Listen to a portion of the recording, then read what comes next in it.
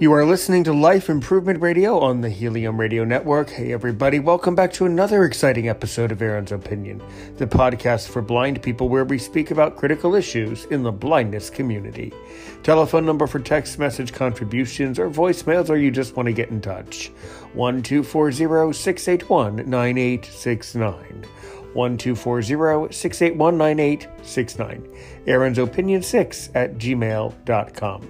AARONSOPINION 6 at gmail.com. Follow on Facebook, Twitter, comment below on YouTube. Consider becoming a patron on my Patreon page. I appreciate the support. Do you guys remember, and I don't exactly remember where in the chart I published the episode, but I think it was last November. But actually not really last November. No, I don't know when it was published, but do you remember an episode where we sat down with a pigeon expert and we had about an hour conversation? I think it was called Pigeons, Everything I Wanted to Know. Well, it gives me a great sense of inspiration and pleasure to tell you that in this episode, we're going to sit down with Zachary Hertz, who does a lot of things. One of them is that he has a parrot. And so basically this episode is parrots, everything I wanted to know. He also runs a navigation, some sort of a navigation app, some sort of a navigation company that I don't know much about, only because I'm more concerned with his parrot. But if I was more concerned with his company, I would know more about his navigation app. So I will put that link in the description. It's very, very interesting, and he's had a very interesting life. Actually, I want to get him back here on the podcast, mostly to just keep talking about parrots, but also for him to talk about his life, his various health issues that he's been through, and the different companies and projects that he's working on. So he does a lot. It's really, really interesting. So if you've wanted to know stuff about parrots, this is the episode. Parrots, Everything I Wanted to Know. Recorded on the 26th of August. Right here, of course, at Aaron's Opinion. As I say, recorded on the 26th of August, 1800 New York. All right, then. You could be listening to this episode really anytime. Of course, when this airs, the official release date for this episode is of course, today, the 20th of January, 2022. So you aren't listening to this before then. But now it's January 2022. You could be listening anytime, morning, afternoon, or the middle of the night from anywhere in the world. So we really appreciate the support. But either way, on the radio side, it's Thursday, it's 12 o'clock. It's time for Aaron's Opinion on Life Improvement Radio on the Helium Radio Network.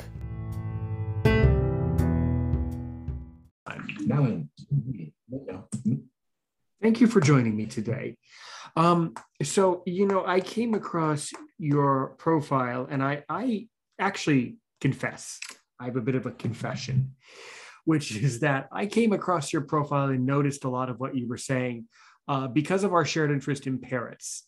Now, I am someone, I'm just going to go kind of dive right into the meat of it. And then, of course, you can take the conversation any direction you would like. I'm someone who could not have a parrot right now. I live with my parents and brother. My parents are people who do not believe in parrots as pets. But I'm someone who's been researching parrots for 15 years. An acquaintance of mine has a galah. And so basically what I would like to learn from you is number one, and I know you could not possibly tell me in an hour conversation, but if you could, how did you get into parrots? Tell me about your experience keeping parrots from a blindness perspective. And then the other thing that really stood out to me is that you have a dream of opening a sanctuary for parrots with disabilities. And I believe you have a Red Lord, Mexican Red Crown, Amazon, Red Lord Amazon. And what do you think about all of that? What can you tell me? Yeah, so my first parrot experience was about age 7. Um, my dad had asked me what kind of pet I wanted back in the day, and I had a really awesome father. And the reason I got a parrot is because he got me a boa constrictor, and the boa constrictor escaped one day, and I woke up with it wrapped around my neck. It wasn't trying to kill me, but it was terrifying. Wow. So needless to say, Sammy the Hagar, the snake, went back to the pet store and I got a Quaker parrot. And he was a cool, we named him Petey. He was a cool dude. Had him for about a year. And then he ended up passing away to an underlying medical condition because the pet store didn't either know or they didn't tell us. Um, and so that was my first experience with parrots. And then when I was oh, okay, so when I was around 10, back in 2000, I got a my dad was like, hey, I know you like parrots. Do you want to try to get another one? Because he thought I was responsible enough to kind of go into being responsible enough for a parrot. And I'd had a couple puppies, and I like dogs. Dogs are great. And but I kept talking about parrots. I kept like reading stuff about parrots, getting books in Braille. There's very few Braille books with parrots in them, but I've read every single one of them, and I kept looking on Animal Planet for documentaries and all that. And this is back before streaming services. So if I heard that something was coming up with parrots, I would wait at the TV. Yeah, I'm millennial, man. This sounds like me for some reason. I think we have a Y- lot in common. This sounds Yeah. vaguely familiar. Mm-hmm. Mm-hmm. Yes. So um he started calling around to breeders in Washington. I live in Washington State. Right. And we're a relatively middle class family. So we couldn't afford too much of a high end expensive parrot. So he was trying to figure out some way to get a parrot at a lower cost. And he told the breeder that I was a blind 10-year-old, and I really wanted this parrot. And she's like, well, I don't have anything right now, but I'll let you know when we get a new batch of hatchlings coming in. She goes, I have some eggs that are incubating. I'll let you know what happens with them. And a month goes by, and she calls my dad while I was at school one day, and she says, hey, I need you to bring your son over. There was an accident this morning with one of our Red Lord Amazons, and the incubator caused him to lose his right foot. There's inside the incubator, there's like egg rollers that spin the eggs to keep them evenly heated. So the egg roller, when he was born, crushed it and amputated his foot. And luckily, they were able to save him and keep him healthy and all that. But so she's like, I've just been feeding this parrot. I haven't really engaged with it. I want your son to come over, and I want him to hold the bird and interact with it and spend about 4 hours tonight with it, and then come back every day as much as possible to spend time with them and to get the bird to imprint on him so that the bird will feel like he is like a mother figure or like a friend.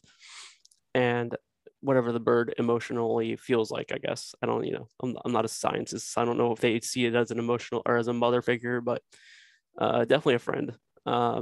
So that happened every day after school. I would go over and hand feed the bird. I'd snuggle with him, and I'd hold him in my, hold him. I was 10, so my hands were fairly small, and I'd hold him in my hands, and he had no feathers. He was like a little fluffy, kind of bald, weird feeling little parrot, like kind of like a lizard or a reptile in some respects. Yeah, like a But little alien kind of. yeah, for sure. And his little beak was bigger than his head. And like he was just adorable. And you have to force feed him with a syringe every couple hours to give him formula. And so the bond took, I could tell him from any other parrot just by his noises, like he was in an incubator with other babies. And I could tell anytime that he made a noise, I knew it was him. And also, him having one foot made it a little easier for identification from a blind perspective. But Right. and then so he could only be out of the incubator for like 20 minutes at a time, and I had to put him back to keep him warm. And so while that was going on, I was helping raise other baby parrots, and that kind of, or not kind of, it totally launched me into a new like realm of, oh, this is how you take care of a parrot, and these are the different kind of breeds, and these are the things that you need to do for each species or each type. And um, when I wasn't taking care of my bird's name's Oreo. I haven't said that yet, but I named him Oreo because when you're 10, names are kind of weird. And my dad didn't question it. He's like, okay, you want to name him Oreo? That's cool. Well, that's what we'll name him. And at the time, I named him Oreo because I loved Oreo cookies, still do. But for in my head, if I loved Oreo cookies, I love my parrot just as much as Oreo cookies. So the name's transitive Yeah, I property. So agree. boom. That's something that Yeah. I would have named a bird. Yeah. Yeah, Mhm. for sure. And he's not he's colorful. He's totally like a rainbow chicken. He's not the colors of Oreo, so it doesn't really make sense from a color perspective. But being blind, it doesn't really matter that it doesn't. So I I took care of him for 2 months at the breeder's house. And it's really important to stress that I do not support breeders at this point in my life. Like as an adult, I've seen, and like as a kid, Yeah. I was kind of oblivious to how she was raising those birds. But as an adult, it was very clear to me. And she even said this to my dad in adult terms that I didn't quite understand as a kid. She goes, if I can't, if you guys don't take this bird, I'm going to euthanize it because Right. it's not going to be valuable to me. I can't make profit off of it. And so it's very common in the industry. And this is with any type of animal breeding. If the animal is disabled, they will kill it Yeah. because it's not profitable for them to feed it, to give it medical treatment, to raise it. So luckily we were able to step in and rescue him. We didn't pay for him. We adopted him. Right. So we rescued him, and I think we paid for like the formula, but we never paid high amounts for him. And so he came to live with me, and that's kind of how I got interested, or that's how I got Oreo. So really, how, I guess, I mean, because I've had dogs, I've had a tarantula. I love snakes. I mean, I love exotic animals. So Sure. one of the, and I want your honest, I mean, I want your opinion because this is an opinion show, but I want to actively learn about this Yeah. between now and later on in life when I may or may not have the chance. But at least if I educate myself about it, I'll be better off anyway. Sure. So I've actually been to Parrot Mountain, and I've been to a sanctuary in Washington D.C. Now, Oh, nice. have you been to Parrot Mountain, by the way? I've not. That's in Kentucky, Tennessee. Yes. Tennessee. Okay. Okay. I've not Um, been there. I've heard a lot about it though. well worth it. Cool. Trust me. And how do I know it's well worth it? Because I don't have a parrot, but trust me, absolutely worth the trip. It's in this quirky little town called Pigeon Forge. There's not much more to do than go to the Parrot Mountain place. But basically, what Parrot Mountain is a both a zoo for parrots, a sanctuary for parrots, and you guessed it, a breeding facility for parrots. Sure. So it's very, very, very controversial because you can buy a baby bird there, and the thing that's very scary is that people are not us are not doing their research and are getting these birds, and then they end up giving them back to the sanctuary place, and it's just a very controversial thing. So, Yeah. so I had been so even though my father does not agree with birds, I had been asking him for months. Um, so I don't like to say it on the air because I don't like to make the audience sad, but something sad happened last summer.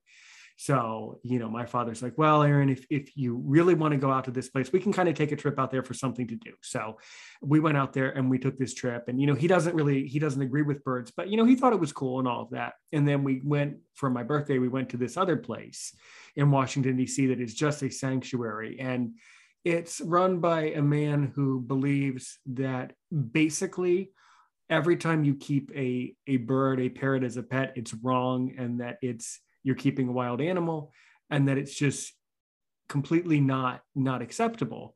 So what is, I mean, obviously, whether you realize it or not, Zachary, you have some bias, but and it's impossible to tell the complete truth, but what's the truth about it? Is it truly wrong, or does it all depend? What do you think?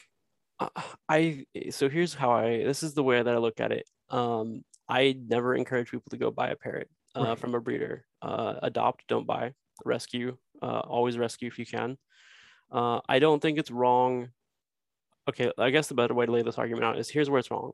If you're actively going out into the wild and you're capturing these birds and you are encouraging deforestation and you're encouraging humanity moving in on their habitat, that's where I have a problem with it. Yeah. And I don't support breeders bringing more into the world. But I also feel like population control should be something that is looked at as, it shouldn't be controlled by profit. So if you truly want a bird, and there's tons of birds out there to rescue, so you brought up a good point. A lot of parrots get rehomed. I saw a statistic in an article saying that parrots get rehomed like 7 times in their lifetime because they're long lived, depending on what species of parrot you have. So mine, for example, Oreo, he's a red-lobered Amazon, and Amazons are one of the 60 most years, long. 70 years, 80 years Yeah, for easily. sure. Yeah. So like 70, 75, 70 to 80 years if they're in good health. And that's, most humans don't live that long.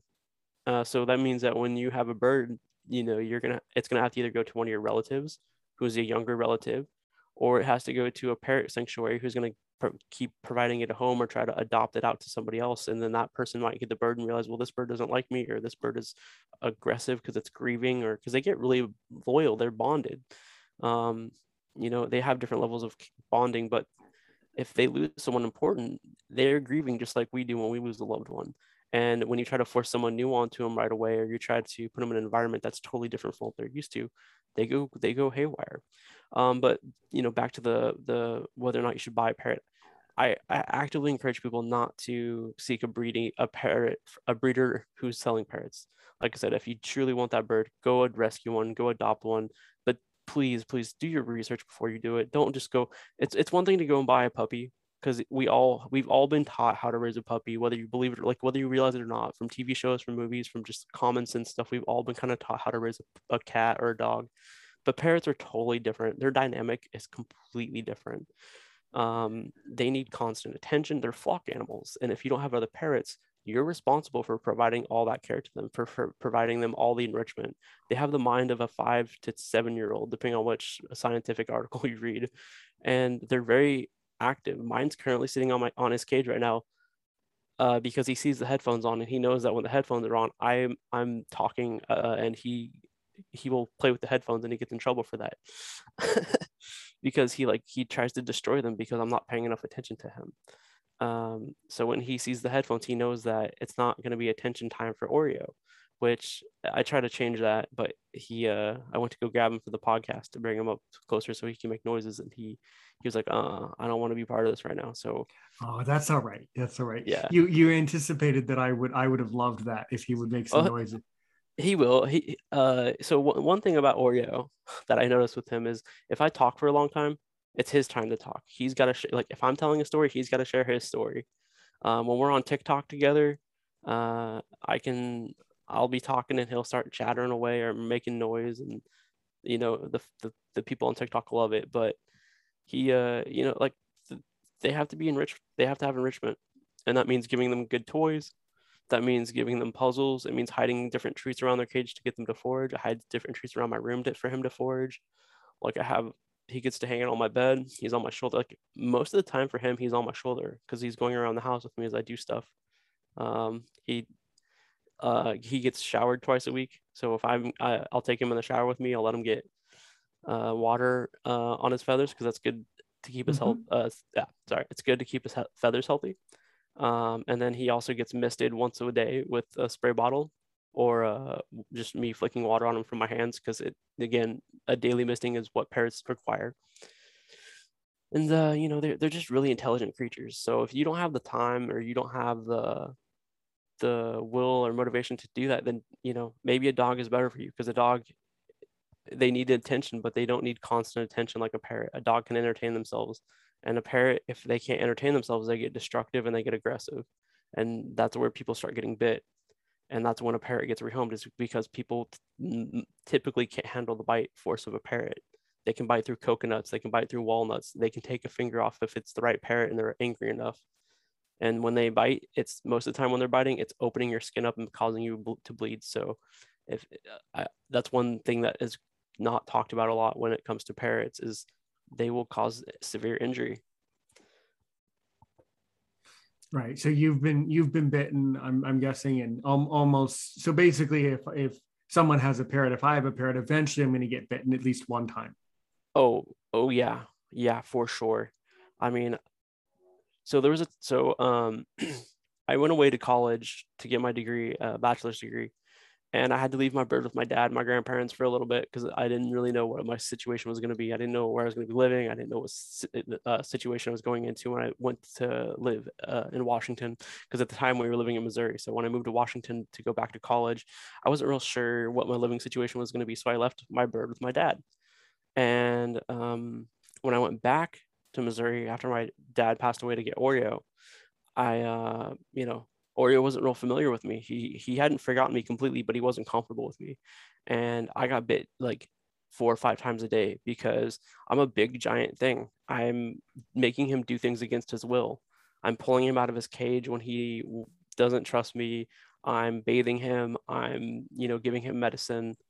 And, being so parrots are very visually displayed. So if you're doing something they don't like, they have body language, and if you can't see that, you're gonna get bit, because they do their body language. That's the first sign, and then the next thing is, well, you're this big giant thing. I'm gonna bite you to get you to listen to me and to put me back, or to let you do what I want.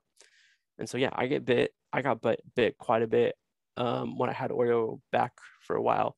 I still get bit today. It's not nearly as bad. He's lessened up on his bite force, but every once in a while he'll get me in the right way, and he'll open me up. But at the same time, like, their beaks are just super delicate. They're very gentle. When they're in a loving mood, or they're in like a play mood, he can like his beak is so like delicate and dexterous that he can pull a hair, like a hair out of my beard without hurting me, or he can like untie knots with his beak and his beak alone. So it's like I have a necklace that's made of paracord, and he'll sit there and untie those. Like, I'll put it in different knots for him, and he'll untie it all day long, and he loves it. So when they're truly biting, they're biting because they're upset, or they're trying to get something across to you that you're not paying attention to. And it's just learning to learn. It's just learning that parrot's language. Right. So how, like, yeah, and that's another thing that I've been wondering about, like, how visual. I mean, so, in my case, I have some usable vision, but I'm still blind. Like, Yeah. how visual of a pet is it? How visual is it? How much vision is needed to care? How visual are parrots, I guess, is what I'm asking. So just on like their body language, we'll cover that first, and then we'll go into a little more like medical care. But just on their body language, so when a parrot's happy, their eyes will pin, which is where they like make their eyes big and small, and they'll expand their iris. Or it also each of these signals that I'm going to talk about together mean different things. So his eyes will pin. He'll fan out his tail feathers when he's happy. He'll flutter his wings if he's feeling nervous, or if he's like sees someone he likes. Parrots will dance. They'll like kind of Oreo doesn't, because he's missing his foot, but I've had other parrots in the past, and so they'll kind of bob and dance and like do like these really visual displays of like happiness. And it's to get you to come over and play with them. It's to get you to like be attracted to what they're doing. And their feathers are very colorful, and they know that their feathers are like gorgeous, so they'll fluff up their head feathers, and they'll spread their wings a little bit, and they'll flash their tail at you because their tail has a lot of color on it. And some of the things that they do when they're happy, they also do when they're upset. So you kind of have to learn, like, okay, so their eyes are pinning, but their tail isn't spread out. So maybe he's angry, or he's very, very like, he's very he's like making you aware of his beak. Like, he'll kind of push his beak out and kind of snap at you. So from a visual standpoint, you're going to miss some of that. But I've also learned that I can hear his feathers. So when he's got his tail fanned out, if I can hear him fan out his tail, I can hear him kind of flap his wings or flutter his wings a little bit. And then I also pick up on his audio signals. Parrots are very vocal, and they may not always say. So Oreo doesn't say words. He says hello. It's the only word he knows. Or, well, it's the only word that he'll say. He knows quite a few words, but he won't say them. He just knows that when I say that word, it means something. So he will, but he has the noises. So like when he's happy, he makes these like cute little laughing noises, and when he's angry, it's like a little dinosaur sitting in your hand. It's like, rah! You're like, okay, you're upset right now. I get it. You're grumpy, and that's when I kind of carefully, calmly, slowly put him back on his cage to let him kind of get his anger under check, so I don't get bit. And then so Oreo needs medicine. He's got some arthritis going on because he's a 21-year-old parrot, and with him missing his foot, he's got some skeletal issues. With his left side is a little more musculature than I guess muscular is the right word, is more so than his right. His right leg is atrophied because it's not being used correctly, and so he has some arthritis, and he also has a neurological syndrome that parrots get when they're in captivity. Like, I think it's 1/3 of parrots in captivity get a neurological syndrome, and what it does is it causes their heads to tilt back, and they stare up into space. And other pets get this too. It's not just parrots, but parrots, you see it quite a lot. So he's on medicine. He's on meloxicam, which is a pain medication, and then he's on gabapentin, which is a medicine that's used for nerve stuff. So it's supposed to help with his neurological syndrome. And so measuring those up can be a little difficult. You have to learn how to mark your syringes so that you can pull them up from a totally blind perspective or a low vision perspective, because it's like 0.05. It's very small amounts. So you can't measure out like a milliliter. You have to literally use like these 1 ml syringes, and it's like a quarter of that 1 ml syringe. So you have to have a sighted person that initially help you mark the plunger so you can feel where you need to pull the plunger out to pull up that right amount of meds. And that's just one trick I had to learn. Typically, when you give medicine to birds, it's a 2-person operation. Whether or not you can see, one person has to hold the bird and the other person has to force this syringe into the bird's mouth, because they don't want a syringe in their mouth. They don't want to take the medicine. They're like a child. So you kind of have to get them to open their beak and put the syringe at the back of their tongue, and you have to force feed them the medicine. But after a while, they kind of get used to it, and I reward him very well when he gets his medicine. Once he's done getting his doses, he gets a NutriBerry, which is a special treat for a parrot. They're designed for parrots, and they have like a little bit of seed and some vitamins and fruit and all the stuff that a parrot likes. So he gets that after medicine. And anyone that's looking at getting a parrot, they're really reward incentivized. So if you treat them with food, they're gonna like be your best friend. And then like grooming a parrot, so like they have they have toenails and they have beaks, and getting them to let you trim those can be difficult. So I have trimmed his nails from a blind perspective. I don't like it. So every couple months we take a trip to the vet. I think it's like every 4 months we just go to the vet. I pay them like $60 and I let them be the bad guy, because it's easier to pay them to be the bad guy and have him still be happy with me and like me. So, and they trim up his toes and they give me a discount on that because he's got 1 foot. And they also take a little Dremel to his beak to get his beak shortened. So a parrot who isn't chewing on stuff a lot, their beak will grow out quite a bit, much like the teeth of rats. If they're not chewing on stuff, their beak can get really sharp and grow into their face. Yeah, really, really good. And how and then of course at different times of the year, Oreo acts certain ways based on if he's hormonal too, Oh, yeah. right? Yeah. And Amazons are very well known for being very hormonal, right? Oh, yeah. Yep, for sure. Hormonal and aggressive. So it's typically twice a year. So we just went through one of them. It's January to March or April, depending on it. Also kind of depends on where you live too, the season. And that's where they're ready to mate. And male parrots, their gonads are getting bigger. They're filling up. Because when they're not hormonal, they're at a small size and they're not producing anything. Well, they're producing a small amount, so it's not really going to do anything. And then when the hormonal season comes in, that chemicals hit their body and they're like, okay, it's time to make babies. It's time to find a female. And if you have a parrot who can't find a female, you kind of become their person. Like they want to be around you, but they hate you. They want to be happy, but you aren't engaging with them. So like, you don't want a parrot to be, I don't know what the correct word is. You don't want a parrot to be sexually aroused by you. Right. So when they start to get into that mood, and you can tell because they'll start squawking, they'll start like getting really hyper and dance.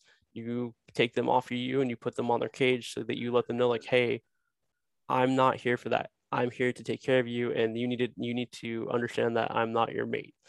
And they can get vengeful about that. They can be upset about that because for the rest of the year, you spend all your time with them and you're playing with them and you're giving them food and stuff. So they can have problems with that. And they're ready to have babies. And females will start laying eggs. They'll start dropping eggs, and males will start wanting to fertilize them. So if that's not happening, it's kind of like it feels weird to them, and they try to find ways to deal with it. Sure. Yeah, I mean, so basically, is it possible for like a blind person? Like, I mean, obviously, it's hard to express on a, like, you can't really tell, but in general, do you think it's even possible for someone like a blind person to learn to be able to sort of trim the nails and bake like a little bit to kind of keep Oh yeah. it maintained or keep it under control? Yeah, I think so. I mean, I've done it. At least his nails. I typically, even sighted people won't trim the beak, unless they've had training from a vet or they've had the bird comfortable with it.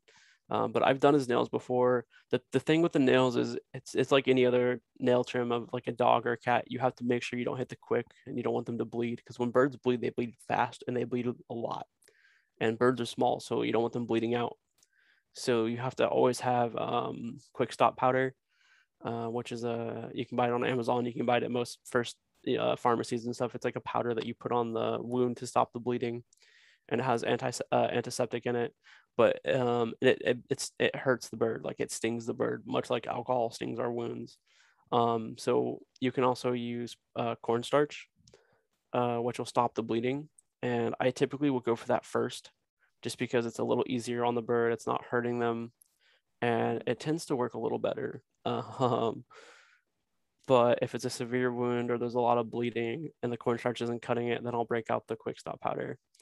Um, and that's, it's not just nail trims that you use that. So I'll get to that in a second. But the nail trimming thing is definitely doable if you have someone who knows how to trim nails, help like teach you. Like ask a vet or ask a parrot owner to help teach you how to trim a parrot's nails. And if you want to try the beak, go for it. But just know that when you mess with a parrot's beak, they aren't going to like it, and you're going to be seen as the bad guy for a little bit.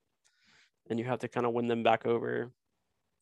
And the other big medical issue with parrots, as far as like keeping them healthy, is when they're hormonal and or just in general, parrots lose their feathers, and they replace them because they have quite a lot of parrots don't get a lot of exercise in captivity, and so they have a lot of energy, and their body gets rid of that energy by having them molt, which means they lose their feathers and they get new ones coming in, and their beaks will grow out and naturally trim down. And so when a parrot gets new feathers in, there's a thing called blood feathers, and parrots new feathers are wrapped in creatine, which is kind of like what your fingernails are made of, but it's really thin, and the new feather has a blood supply going to it to help it grow, and that protective creatine sheath keeps the feather protected. But parrots, when they're playing, or if there's other parrots around, they'll grooming each other, they might actually break one, or have a problem with it, and then they start bleeding out, and you have to take a pair of tweezers and you have to pull that blood feather out, and then you have to add you have to do the quick stop powder or the cornstarch to stop the bleeding. And I've dealt with that a couple times, and it can be a little difficult as a blind person to try to make sure that you're getting the right feather. It's very important not to panic, because your mind's like, oh crap, this bird's bleeding, I gotta get it stopped, but you also have to make sure that you're pulling the right feather. And I always recommend that you guys, if you're gonna have tweezers, you got to get forceps, so that when you have the feather in between the tongs, it locks and makes a good grip on the feather, because they can be pretty difficult to pull out. And the bird's not going to want you to pulling on it, and it's not going to want you touching it, but they have no other option, because you have to get that feather out and the bleeding stopped. Because the pin feather, when it breaks, or when the blood feather breaks, it's like a little hypodermic, or it's like a little tube that goes into their body that's just spraying blood. So that's one of the other things that, blind or not, people don't know that. Parrot owners, people that get parrots, aren't aware of that, and then it happens and they start freaking out, and they don't have the supplies on hand to deal with it, and so they either have to try to rush it to a exotic vet, which are hard to find if you're not familiar with where they are, or you have to try to take care of it at home. So if you're going to get a parrot, please buy all the first aid stuff for a parrot before you get a parrot. And basically, you just want a good pair of tweezers or forceps. You want some quick stop powder. You want some cornstarch. You want some heat packs to help keep them warm. And you want antiseptic. I can't remember the name of the parrot-friendly antiseptic, but there's a few out there. Yeah. Yeah. Really, really, really good information. I mean, a lot of this, I know just already just from my interest Yeah. and researching it for 15 years, but I really appreciate you, repeating it again and reminding me of it, because there are so many people, Zachary, and you already know this. There are so many people who get parrots without doing the research, which I asked one time that I was at the sanctuary, not the Parrot Mountain place, the other place, is I asked, wouldn't someone be afraid to like get a parrot without doing the research? Wouldn't you be afraid of it? Like that, like how, I don't know. Do you have any idea how someone could possibly get a parrot without doing research? I mean, um, the comical answer to me is people have children without doing research, so it doesn't right. surprise me. Like But in people, this day and age, yeah, in this day and age, in a sense, it shouldn't surprise you. But I mean, I meant it from a philosophical standpoint. yeah, yeah, How can you possibly make that choice without knowing anything? That doesn't yeah. even make sense. It's definitely it's a one that baffles me. Like if you're gonna bring a life, like a soul into your home or into your life, you definitely should understand what it needs and how to take care of it, just like you'd want someone to do for you. And that's one of the primary things that I do when I deal with any individual, whether it be a human or an animal. I put myself in their position. Like, what would I want done if I was in this position that they're in? Would I want someone to tell me what's going on? I talk to Oreo like he's an adult. Right. I talk to him like he understands me, because over the years I found out he kind of does understand me. Like I said, he understands words that I say. He can't repeat them back to me, but his species isn't a big talking species. So, but he understands, like when I say shower, or he's built up the associations over the years, and he definitely knows the word nutriberry, which is one of his favorite treats. He knows apples and carrots, and he knows like these different words that affect his life. And he knows the word vet, and so he definitely, and like when he sees his backpack, he knows that he's going to go outside for a walk, or that he's going to go upstairs and get to see the big puppies, and he knows that his backpack means that he gets to go do stuff. So they're very intelligent birds. There's a bird in New Zealand, a parrot in New Zealand, that's very intelligent. They're like one of the smartest parrots in the world, and they're protected. And the problem with that is they destroy everyone's houses and cars, and they rip stuff apart, and the New Zealanders can't do anything about it because they're a protected species, because they were endangered for quite a while. And so these parrots just have full control over their environment there, and it's hilarious because you get New Zealanders complaining about it because like the bird will come over and rip all their roof tiles off or pulled out all the plants in their garden, and there's nothing they can do. So parrots are intelligent little mischievous little characters. Yeah, yeah. Also, from a blindness perspective, so I already know that they're destructive, but how much damage is done to property when you have a parrot as a whole? What do you think? So I've had 4 parrots in my lifetime. I've had a Quaker parrot, a Red Lord Amazon, and then I've had 2 Goffins. Wow. Okay. Yeah. Unfortunately, the 2 Goffins were killed by a dog, which I wasn't Oh, there for that. I'll go to that in just a second because that's another important thing to talk about. But the Goffins were the most destructive. They could get out of their cage. Like they were like lock pickers. Like we had to literally padlock and chain their cages shut to keep them safe, because any like bread ties, zip ties, like carabiners, anything like that, they could get open. And I think if you could hand them a pair of lock picks, they'd understand how to open up a lock. So they would get out and they would go to like my dad had guitar amps. They chewed up his guitar amps. We lived in a log cabin, and they chewed up all like the ends of the logs. They a free parrot with no supervision is a parrot that's going to get into trouble, or it's going to cause some property damage. I'm very fortunate with Oreo in the fact that he doesn't. I don't know if that's because he's lazy and he doesn't want to walk around the house and do stuff, or if he's just like over the years learned that it's not going to be beneficial for him. The only thing that he really chews on is his toys and my finger and my gauges, my piercings, and then my necklace. The rest of it, he doesn't try to chew on the walls. He'll occasionally chew on my clothes and rip them up, but that's my fault because I leave them near him. So Parrots need supervision. They need to be, well looked after. I've had friends I'm in parrot groups on Facebook, and I've had friends and stuff, and they'll write a post or they'll call me and like, you never guess what my parrot did. And I'm like, oh, I bet I can guess. I can guess. And they're like, they chewed up all the baseboards in my house, or they like ripped into the wall and pulled the wiring out, or they like went into my bathroom and like peeled all the grout out from the tiles.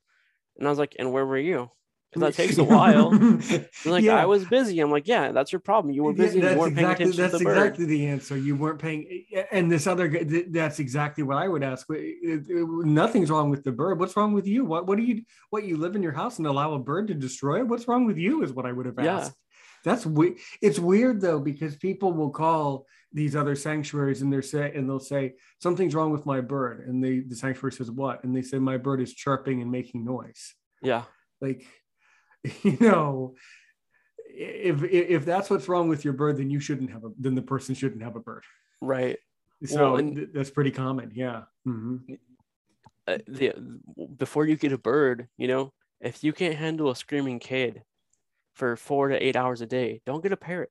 Mm-hmm. Because like clockwork, they will start making noise when the sun's up or when they're light. So Oreo's light is on a schedule. So he has a full spectrum sunlight in his room. Well, my room, we share a room. And that turns on at 9 a.m. And I don't get to sleep in because as soon as it turns on, he's like, hey, I want to be up. I'm ready to go. There's food. There's water that you need to get me. I want fresh water. I want my NutriBerry. I want your attention. And if I don't give it to him, it's obnoxious. He starts whistling and he's real pretty and cute. And then he starts getting louder and louder and squawking and yelling and throwing a parrot tantrum. And they're loud. Like my neighbors can hear him from across the road. So like a parrot can be super loud. So if you can't handle loud noises, don't get a parrot. If you can't handle something throwing a fit because you're not giving it attention, don't get a parrot. Also, don't get a kid. Like they're very much like a child. Right. Yeah.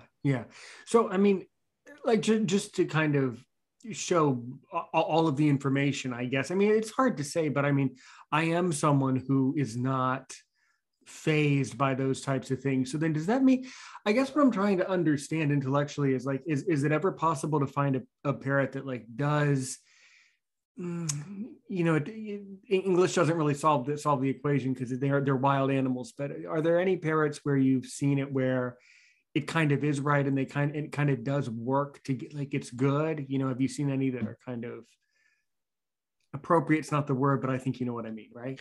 Yeah, I mean, like it goes to how much time you're willing to put into understanding the parrot's behavior and how much time you're putting into interacting with the parrot to get them on a good spectrum of behavior. You can learn to accommodate the parrot and the parrot can learn to accommodate you. It's just you have to make compromises and you both have to be able to adjust to each other's schedules and to do different things. There are some species that are a little quieter than others. African gray parrots talk way more. They actually say more words. They do more mimicry. Oreo's species, Red Lord Amazons, are a lot louder, but they have less vocabulary when it comes to vocalizations. They're a lot more screamy and screechy. Whereas that's the thing. I mean, like noisy and loud, listeners should know that noisy and loud are two different things. Yeah. Noisy is the chortling, which can be quite soft or loud. Yeah. But loud is just the Amazon screams. I mean, I don't need to tell you this, but in all honesty, you have by far one of the loudest species in the entire thing. I mean, nothing apart from a Jende conure, almost nothing could be louder than an Amazon. I mean, that's as loud as it gets. But then again, funny story too. My brother's girlfriend has a sun conure, and when my brother goes over to her house, well, they had to rehome the bird, but they almost rehomed it to us, but my parents said no, or some such story. But when he went over to her house and she had the conure would screech, would do that piercing Yeah. like chirp, like so, it would be so loud that my brother almost, he said it was so loud I almost passed out. He said it's just that's a really fair thing to say, is that some of these loud or noise, the loudness can be really, really piercing for some Yeah. of the birds. But then others, I mean, have you had any luck or have you had any experience with so I guess I'm not going to say on the recording my dream parrot, because that's not really professional. That's not really fair, but kind of the parrots that like hold my interest the most would be Cape parrots, Poicephalus, Senes, pigeons, although they aren't parrots, but I mean, Poicephalus. What do you think about those species in general? I mean, what do you think? I've had not much engagement with them from a personal standpoint. For me, I try not to generalize species too much. Yeah, you can't. Just because like a parrot on an individual level will take all that expectation and throw it out the window. But it's if a species of parrot sounds ideal for what you're looking for, try to find someone who has one, or go to a sanctuary and hang out with them. Sanctuaries and rescues are I'll just throw this out there. They're always looking for volunteers, and they're always looking for free labor, and that's always a good way to find like a good way to engage with a parrot, to get to really know kind of if they're what you're looking for.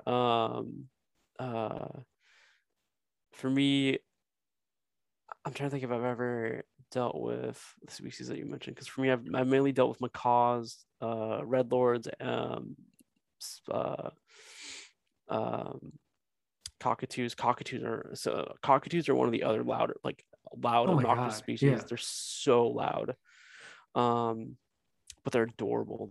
They're massively adorable. When they're babies, their beaks are like 2 times the size of their head, and all they want is food. And when they want food, they will take your finger and like try to swallow it to get food from you, because that's how they get food from their parents. Their parents will like vomit in their mouth. So glad we don't do that. Right. No, I was just wondering, because some species are known to be more quiet than others. Yeah. Of course, it's also hard. I can understand too, philosophically, it would be hard for you to believe that a parrot could be quiet because you have the loudest one. So yeah, it doesn't make sense to you if I say a Pionus is going to be quiet. Yeah. My Goffins were fairly quiet on the quieter side. They were noisy, but they weren't loud. Like you were saying, like they would do constant chatter, but it wasn't like they would just sit in a room and like murmur to each other. Like it wasn't like they were just constantly making noise.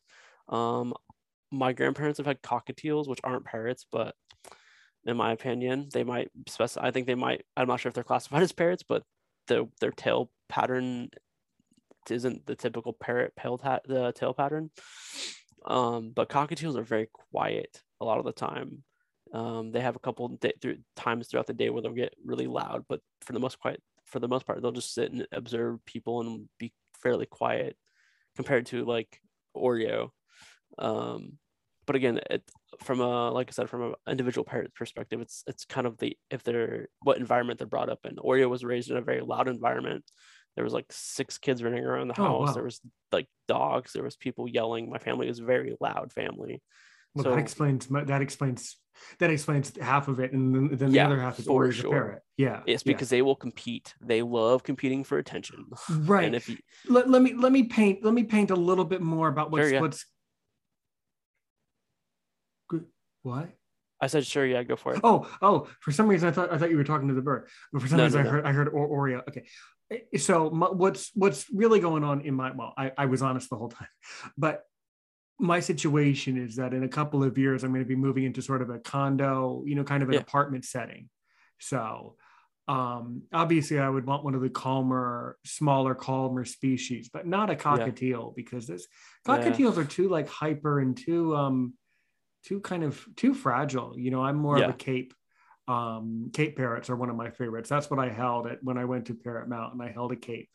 They're really, really incredible. It doesn't really make noise. It just sort of sits there and softly chirps and just sort of observes, But what I was going to say is, so, I mean, I do work all day as a teacher. I do talk like this on my teaching job and podcast, but I'm not really a noisy, wild guy, you know. So, in other words, would a bird like pick up on my calmness to some extent and be a little bit calmer if the environment was calm, or is that not true at all? What do you think? Again, I think for the most part, they like what you put it to them, they'll reflect back to you. Unless they're truly like wanting your attention. If you're constantly spending time with a bird and you're hanging out with them, like let's say that you're home after work or whatever, and you're just kicked back relaxing, they'll kick back and relax with you. Oreo's pretty quiet right now, which is interesting. Which he's probably doing something he's not supposed to. But he's kicked back right now. He's being pretty quiet because I'm not yelling. I'm speaking into a microphone, so I'm being fairly quiet, and Right. the TV is off because I don't want background noise. And that's the thing, like I can put on a TV show for him. Like he has his own like iPad that he gets to watch, and he has a big screen TV that he gets to watch. So I'll like put on something for him, and he'll just kick back and relax and enjoy it. And if like my roommate comes in and we get into like I don't want to say an argument, sounds like we're yelling at each other, but if we get into like a political debate or something, and he'll pick up on that energy and he'll start getting louder, and he's like, okay, you guys are being loud, I'm going to be louder than both of you and tell you you're both wrong and why my opinion matters. Right. And he does that. And it's also a lot about the being the alpha too. Birds Yeah. understand the alpha male and who's the seniority and the hierarchy for sure. Yeah. For sure. And he's definitely alpha. So I think your opinion is similar to my researched yet uninformed opinion, which is that a lot of how the bird will act is based on the fact that they're a bird, but also they would imitate the environment that they're in, Yeah. the energy, the energy and the aura of the environment. Yeah. Yeah. So in other words, do birds pick up on it when you're like calm? Do they, I guess what I'm trying to dig at is like, do they imprint the calm behavior back? Do they respect the calm behavior? That's kind of what I would want to know. For sure. So like if I'm sad, Oreo will like start grooming me. He'll like play with my beard. Normally I have like a pretty gnarly Viking beard. Oh, good. Yeah, so he'll like groom it. He'll like pick through it, and if I'm sad, he'll kind of like do things that he knows that make me happy, or smile at him, or like play with him. If we're just kicked back chilling and I'm in a good mood, he's in a good mood, he'll kind of like laugh. And what's funny is like I'll watch stand-up comedy. I love stand-up comedy, and so like he'll actually start laughing along with the audience. Yeah. So he can tell, like he can tell my energy, or he can like see someone on TV and kind of pick up on their energy. I had to be careful because when I started showing him Animal Planet and stuff, he started picking up on some of the like the energy on the Animal Planet, and he would get super rambunctious, and I was like, okay, all right, buddy, and I had to like calm him down. But he, if I'm mad, if I'm mad towards him, he definitely gets mad towards me. But if I'm mad at somebody else, he gets very comforting. Like he's like, oh, you're upset, I'm going to be adorable and I'm going to get you to focus on me, and so I'm going to take your energy and turn it back to me so that I get pet, but you also get to mellow out and calm down. And so a lot of it's about the energy level and the way sure. you're acting, for sure. So they're little reflectors. Yeah, to some extent, and then they're also wild animals to the other. Yeah. So it just depends. I'd say as long as you have the baseline things taken care of, like food, and you're giving them attention, I think you can kind of keep their behavior somewhat maintained. I don't want to say all the time, but for sure, like a good maybe 60-70% of the time, you can keep their behavior at an acceptable level as far as like their anger or their loudness. Right. Yeah, definitely. So yeah, that's the other thing too. I mean, feeding. I mean, like, how do you know from a blindness perspective what the right amount is? Do you use the Harrison's pellets? I'm just curious. I've done a lot of research about this. So what do you do for his balanced diet? So I asked the vet. So one thing when I got him back from my dad's, one thing we did was we did a blood panel, and we ascertained his baseline. I'm like, okay, he's got all the good vitamins. His diet's pretty good. So me and the vet sat down, and she's like, okay, parrots in general need like 50 to 60% pellet diet. They need like, what is it, 30% vegetable, like 5% fruit, and then 5% other stuff. So like a little bit of seed, whatever. But the mistake that a lot of people make, which I like to always talk about, is people think that parrots need a lot of seed in their diet, and that's like there No, should be their primary thing. that'll And that's one of the that'll get them fastest ways. fatty liver Yep, disease. it's one of the fastest ways to kill your parrot. So you want to do a pellet diet, and you want to do the vegetables. So typically a common term for vegetables in parrot diet is called chop. And it's also called rainbow salad because it has all the colors of vegetables in it. You want your browns, your greens, your yellows. You want all the different vegetables because each of those vegetables has essential nutrients and vitamins that a parrot wants and needs.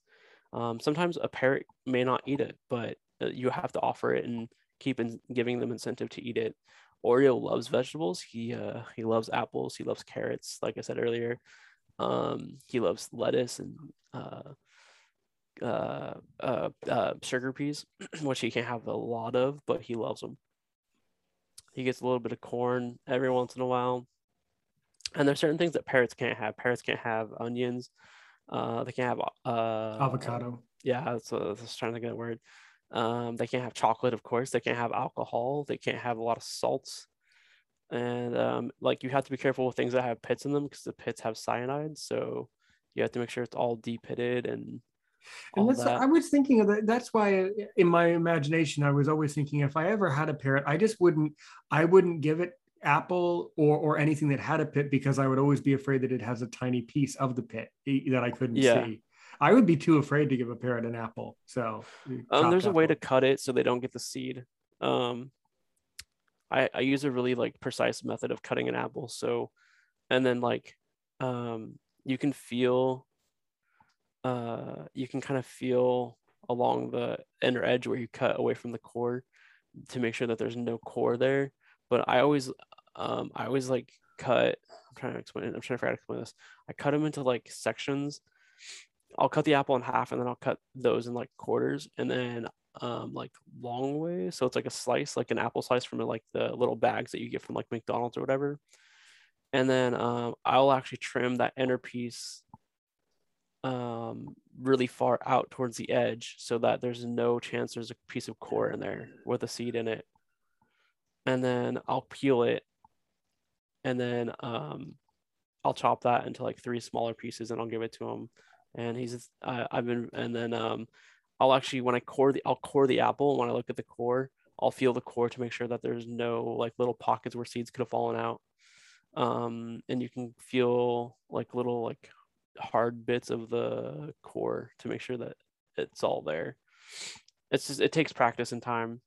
And you can also buy the apple slices too. And those have a really good like ability to keep the seeds out of them. Is he just going to the market and buying a bag of pre-sliced apples and things like that? Yeah. So is it ever possible to like buy like kind of a pre-made chop or like a mix of these things? I know people sell like dehydrated versions of them. What I do is I'll go buy like a bag of like a salad mix. And that's got the basic start. And then I'll get like 2 different kinds. So like one has like romaine lettuce, like cauliflower, stuff like that in it. And then I'll get another one that has like different other vegetables into it. And then I will mix those together and then I'll add what's missing. And then like, I'll also get, I'll feed them like some steamed vegetables sometimes. So like I can get the mixed bags of steamed vegetables and cook those up because I'll use those for my rice for my meals. And then I'll give him a little cup of that, like a small amount, not a cup, like a smaller amount than that, but he'll get some of those. And then I just have a shopping list of like what he needs to be in his vegetable diet. So I'll make sure to get all that, and then I look for as much as possible that's already made or mixed, and then like I said, I'll add what's missing. And then the pellets. So then does he have like a bowl or like how does he eat the pellets? Oh, so Harrison's is a good brand. But me and my vet decided on Rowdy Bush, which is another good brand. Mm-hmm. So that Oreo is very self-controlled when it comes to his pellets, so I can just put a big bowl of pellets out for him, and he will eat like like he eats throughout the day, but it's like uh it's a very small amount. They're pretty small birds, and he I've never seen him gorge. Like he doesn't just sit there and eat at the bowl all day. And he's a little overweight, but that's not because of his pellets. That's because of the NutriBerry. So we got to cut back on that a little bit. Unfortunately, I've kind of been spoiling him a little bit because he's been dealing with some of his pain issues. So wanted to make him a little happier about medicine. So got to scale back on the NutriBerry a little bit. And the pellets, I don't exactly remember what number the vet gave me for how much he's supposed to get a day, but I just give him like I give him like a scoop every 2 days or so, and then he lets me know when he wants more. So basically, he kind of goes back and forth, eating the chop and then eating the pellets or other things, Yeah. rotating around, kind of like Yeah. that. And I don't leave the chop in his cage, like because it goes bad pretty quickly. So like I'll make up some chop. I make the chop in bulk and I put it in the fridge, or sometimes you can freeze it depending on what's in it. And then I'll pull some out and let it thaw, or I'll pull a little bit out of the fridge and give it to him and he'll eat it. And then sometimes I'll just give him like individual pieces at a time, like a little bit of carrot or a little bit of greenery or whatever. If I'm eating if I'm eating something that has it in it, I'll be like, here, buddy, here's a little bit of like vegetable or a little bit. He gets every once in a while. I'll give him a little bit of meat, for a little bit of protein, and I double check with his vet and to make sure that was cool. And he can have some chicken as long as it's not super salty or seasoned. So he tends to enjoy that as a special occasional treat. Right. Yeah, definitely. And having nothing to do with well, actually, my next question is, so you have been saying a lot on Facebook that you want to, your goal, your dream is to open up some sort of a sanctuary yourself, Yeah. right? Yeah. I like I said earlier, parrots get rehomed a lot. And disabled parrots get rehomed way more. People don't always expect to take care of a disabled parrot, and like a disability with a human, a disability can come on with a parrot later in life.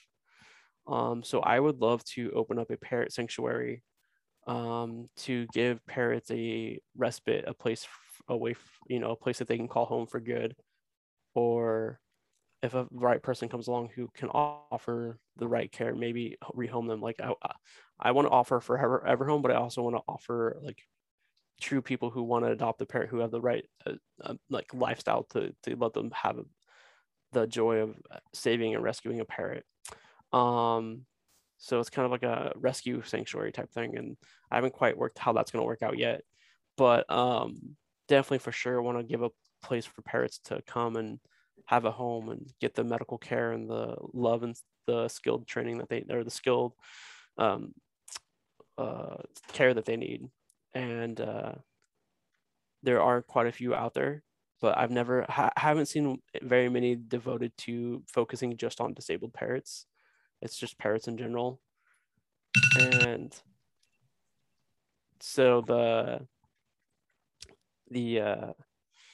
idea there is to get the parrot rescue started, and then so my TikTok following has exploded. I just reached 20,000 followers on TikTok yesterday, and so I'm trying to get them all on board on helping me get the company set up to start it into a nonprofit, so we can set the sanctuary up. And once we do that, I can get sponsored and get a vet on board to help take care of any parrots. But the first step after we get the business side of things set up is to get funding for a place and to get some volunteers to come in. So I kind of want to wait until the pandemic mellows out a little bit, so we're not having to deal with all the possible spread of COVID. But that in the meantime, I can work right. the business side of things, getting the paperwork for a lot of good. I also want to use it as a way to educate. So like I want to have a vet come in and talk about exotics from a vet perspective, or I want to do like weekly workshops that people can, like, I don't know, subscribe to on YouTube or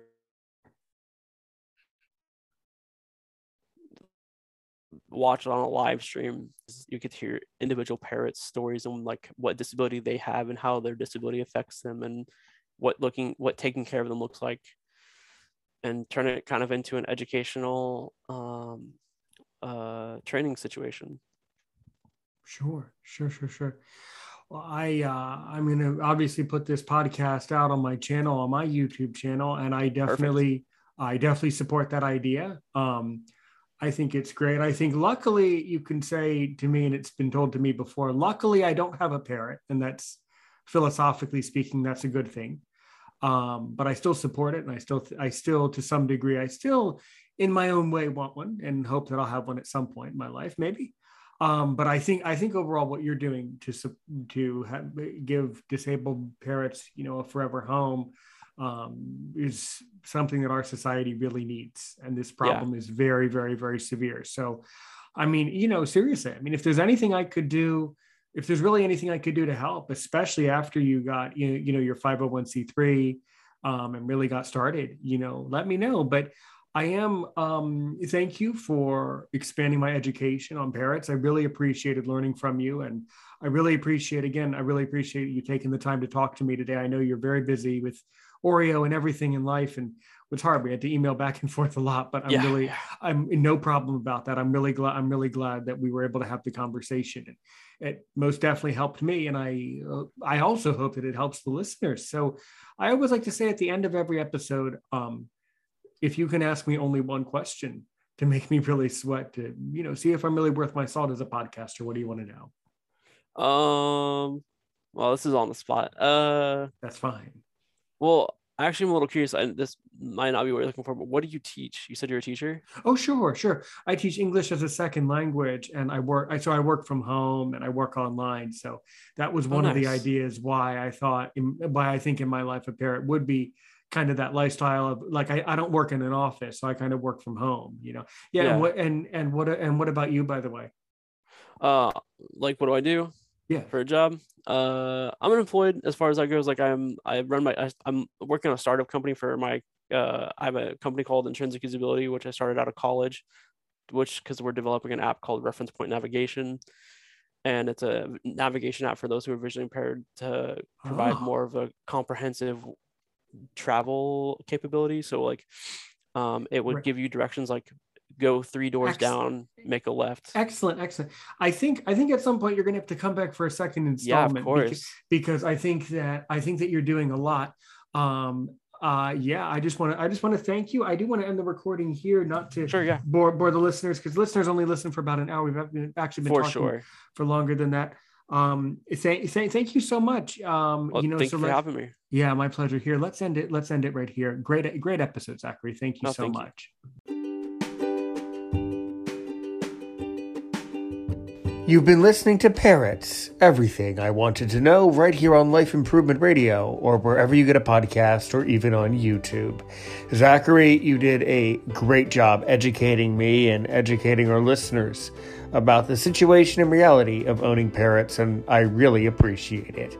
And I wish you and Oreo the very best of luck, of course. And I also would like you to come back to Aaron's Opinion anytime you like, to talk about your company and to talk about the IT projects that you're working on, because that's also very interesting. And of course, we can also talk about parrots. I just have to throw that in there. Telephone number 1240-681-9869, aaronsopinion6@gmail.com. I wish you all the very best of luck from all corners of the globe, as we say. We do have listeners on all of the continents now, so I'm forever grateful for that. And thank you to the Helium Radio Network for syndicating Aaron's Opinion. All right? So there you go. Now you know everything about parrots. Anyway, great episode today. As I like to say here at Aaron's Opinion, help one person today, help 1 million people tomorrow. Aaron Richmond, Aaron's Opinion, on Life Improvement Radio on the Helium Radio Network.